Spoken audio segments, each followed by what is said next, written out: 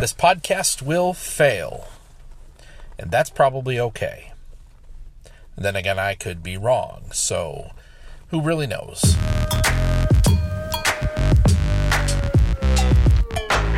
Episode 70 times that I have said that this podcast will fail. But then again, I'm just some guy. I'm nobody. I'm some dude. And I'm here to share my thoughts on the world and my experiences in life. So in that context, who I am is really not all that relevant. So, hi. How are you? How's your day? I came today to pick up on a thread that I thought I was going to pick up on yesterday, and I ended up going off on a different tangent than I expected, and that happens with this podcast is what I found. A lot of times I go in thinking I know exactly what I'm going to talk about, and my mind takes me in a different direction and realizes there's a more important thread than I originally intended to cover. So that's where we were yesterday. I am working through childhood experiences and how they have informed my life.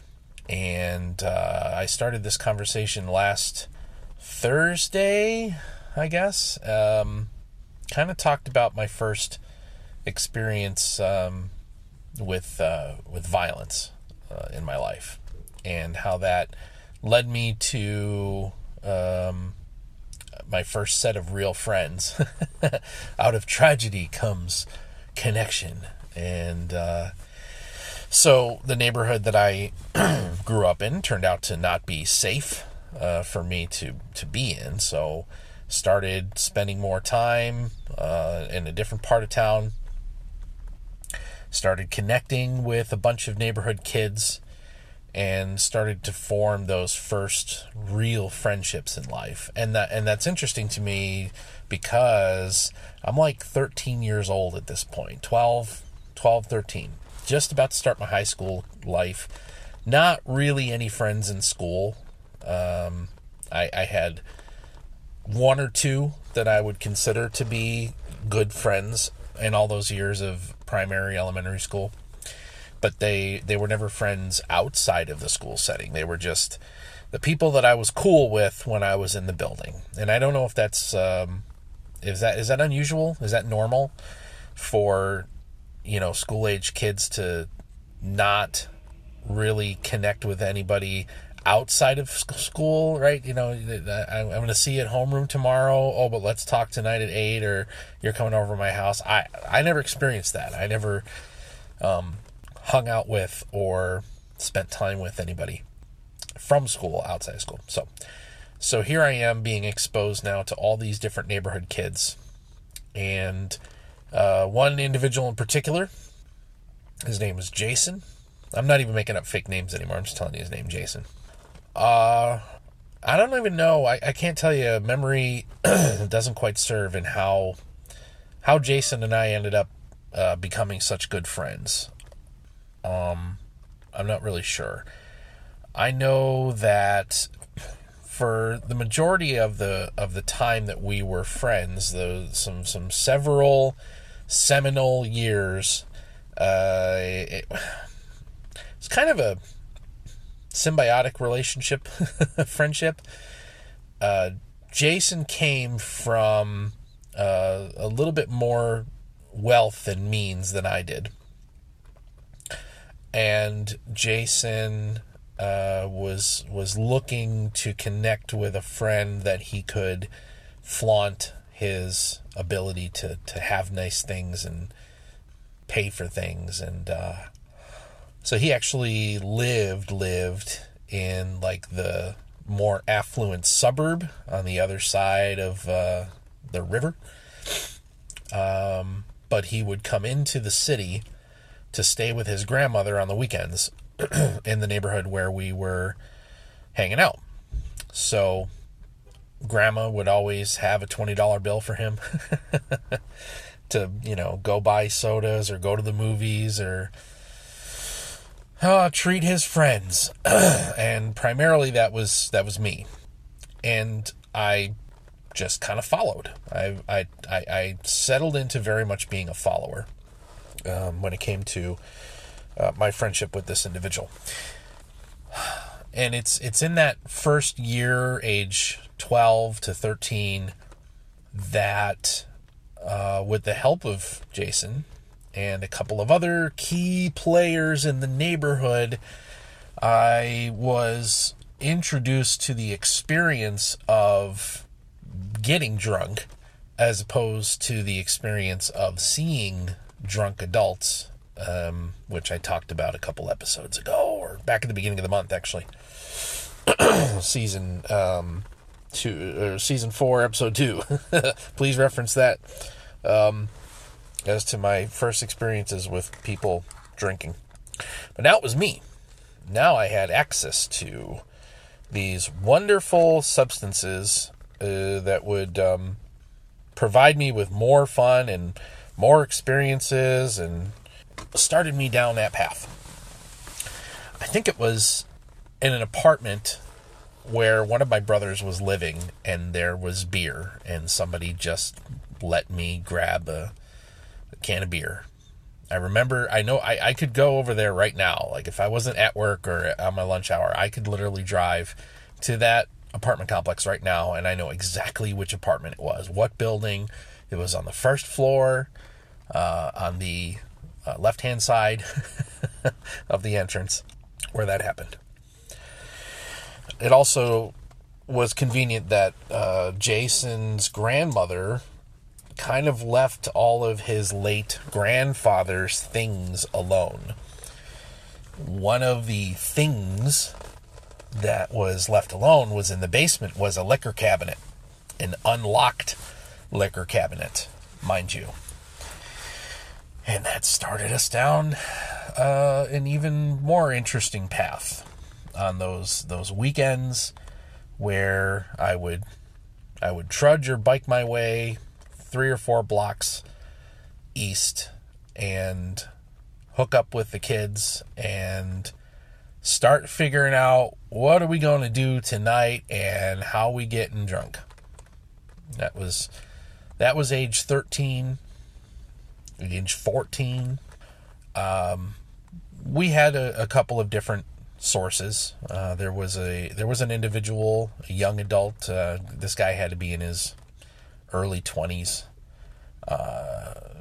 That was desperate to hang out with people, so he was happy to buy beer and go hang out with the teenagers who would give him the damn time of day. And I kind of knew that he understood the nature of that relationship. I think he knew how pathetic it was that the only people that wanted to associate with him were a bunch of punk kids who only did so because he would buy them beer. Nothing good ever really came out of those extended weekly binge drinking experiences at that young age. I have a list of several specific things that I've never really talked about. And I hope you'll forgive me. I'm trying to work up to talking about them, but they are difficult for me. There's some particular low points that I experienced, and that I wish I wish I had been a blackout drunk. I was not a blackout drunk. I was a volume drinker. I could put down more than my share of liquid courage in many forms. And I really had nobody around me that was discouraging these things. My next oldest brother, the one that I just talked about yesterday, he was another one that was not in that context, not that much different from me. He was focused on getting his hands on booze and hanging out with his buddies, and he was more than happy to give me access whenever possible. I remember the one time that I think he might have recognized that, well, hold on, this might not be right. Was we got to go to a concert. I can't remember who the hell.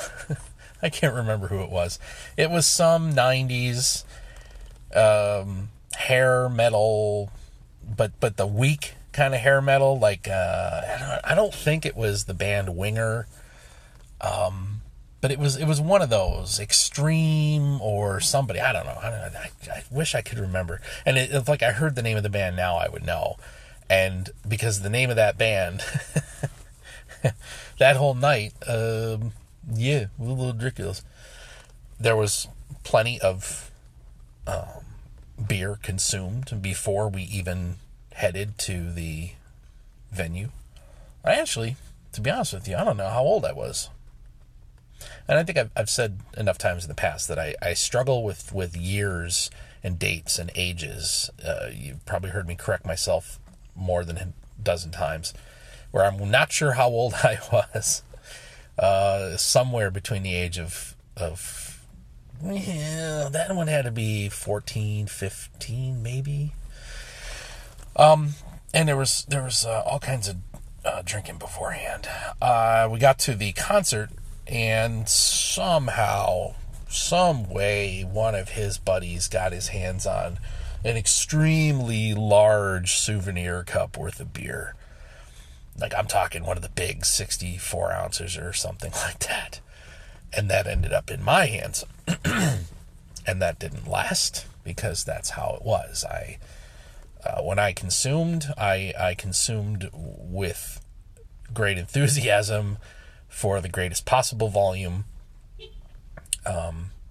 with the intent of getting as bleary-eyed, ridiculous, stumbling, funny drunk as I could get. That night sticks out because on the way home, I was in the back of somebody's pickup truck, or it might be, no, it was the back of an SUV or something like that. It still had like the window in the back, like a cap would be on a pickup truck, or, the back window of an SUV that raises up, and it was like flopping loose, and I was gonna hurl, and I did, and unfortunately I hurled all over the bumper of this poor person's car, and that wasn't good. And I think I remember being told later that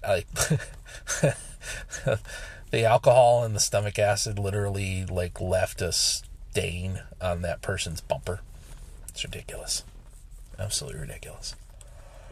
And that's mild. That's like, as absurd as it sounds, that's actually one of the happier memories. I will say this, I'll put this down for the record. As intimate as my relationship with alcohol was, I was completely adverse to anything else. Anything. No other hard drugs. The boys reached a point where marijuana, cannabis became part of the equation. I had no interest. I couldn't stand the smell of it. I wasn't interested in that experience. I didn't want to get high. I didn't want to be happy, sleepy, dopey, weed high. I just, that held no interest for me whatsoever. I wanted to be happy, stupid, excited, bouncy drunk. That's what I wanted. So I can distinctly remember one time in particular where they wanted me to get high, and I was like, I have no interest, guys. I don't even want to be around this. This is not what I'm looking for. And I was mad because then they were giving me a hard time, and I finally said, then, F all of you, and I grabbed what was left of a 12-pack of beer, and I don't remember how many were left, and I walked out. And I walked across the street into the park, in the playground area that we always hung out in, and I proceeded to finish the night drinking alone outside. And waking up outside by myself under a monkey bars. So that's a banner moment. But no, I didn't have any interest in any way in getting high. We had one individual in the group, Billy. Well, no, was it Billy? It was Billy. Yeah, it was Billy. And he was a dwarf, and once we found out and got word that he had gotten into cocaine. And this is such a weird basis of morality, but we would not stand for it. Like, hold on, no. We drink. You goddamn right we drink. And many of us, we smoke. Yeah, we're good with that. But snorting cocaine is a bridge too far, sir. No. And, oh, God. One afternoon, completely bleary-eyed, we went to Billy's apartment. I mean, he lived in an apartment with his mom. He was our age. And we found him sprawled out, face down, upside down, face down on the wrong end of his bed, just cocaine dust all over a table next to him, and it's one of those hard parts, so give me a second. We pummeled him. We beat the living shit out of him. And we were mad. We were all legitimately mad at this kid for having done cocaine. It is just so completely absurd. I haven't said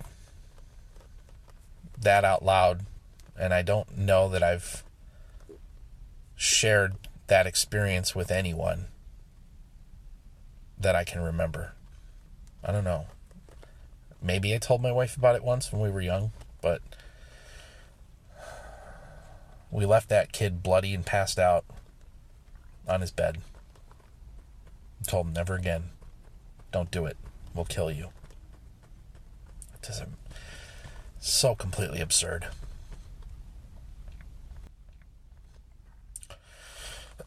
So we moved on, and I don't think anything ever came of it after that. I don't have any specific memory of coming across that situation again, and Billy was still part of the group for a while, at least a couple more years. And again, I'll apologize. I don't know how old I was. I don't remember.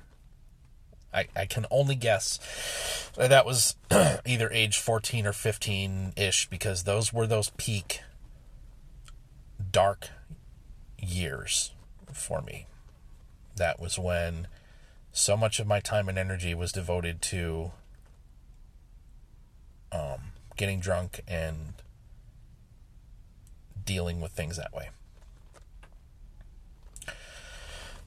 But even that is not, that's not the bottom.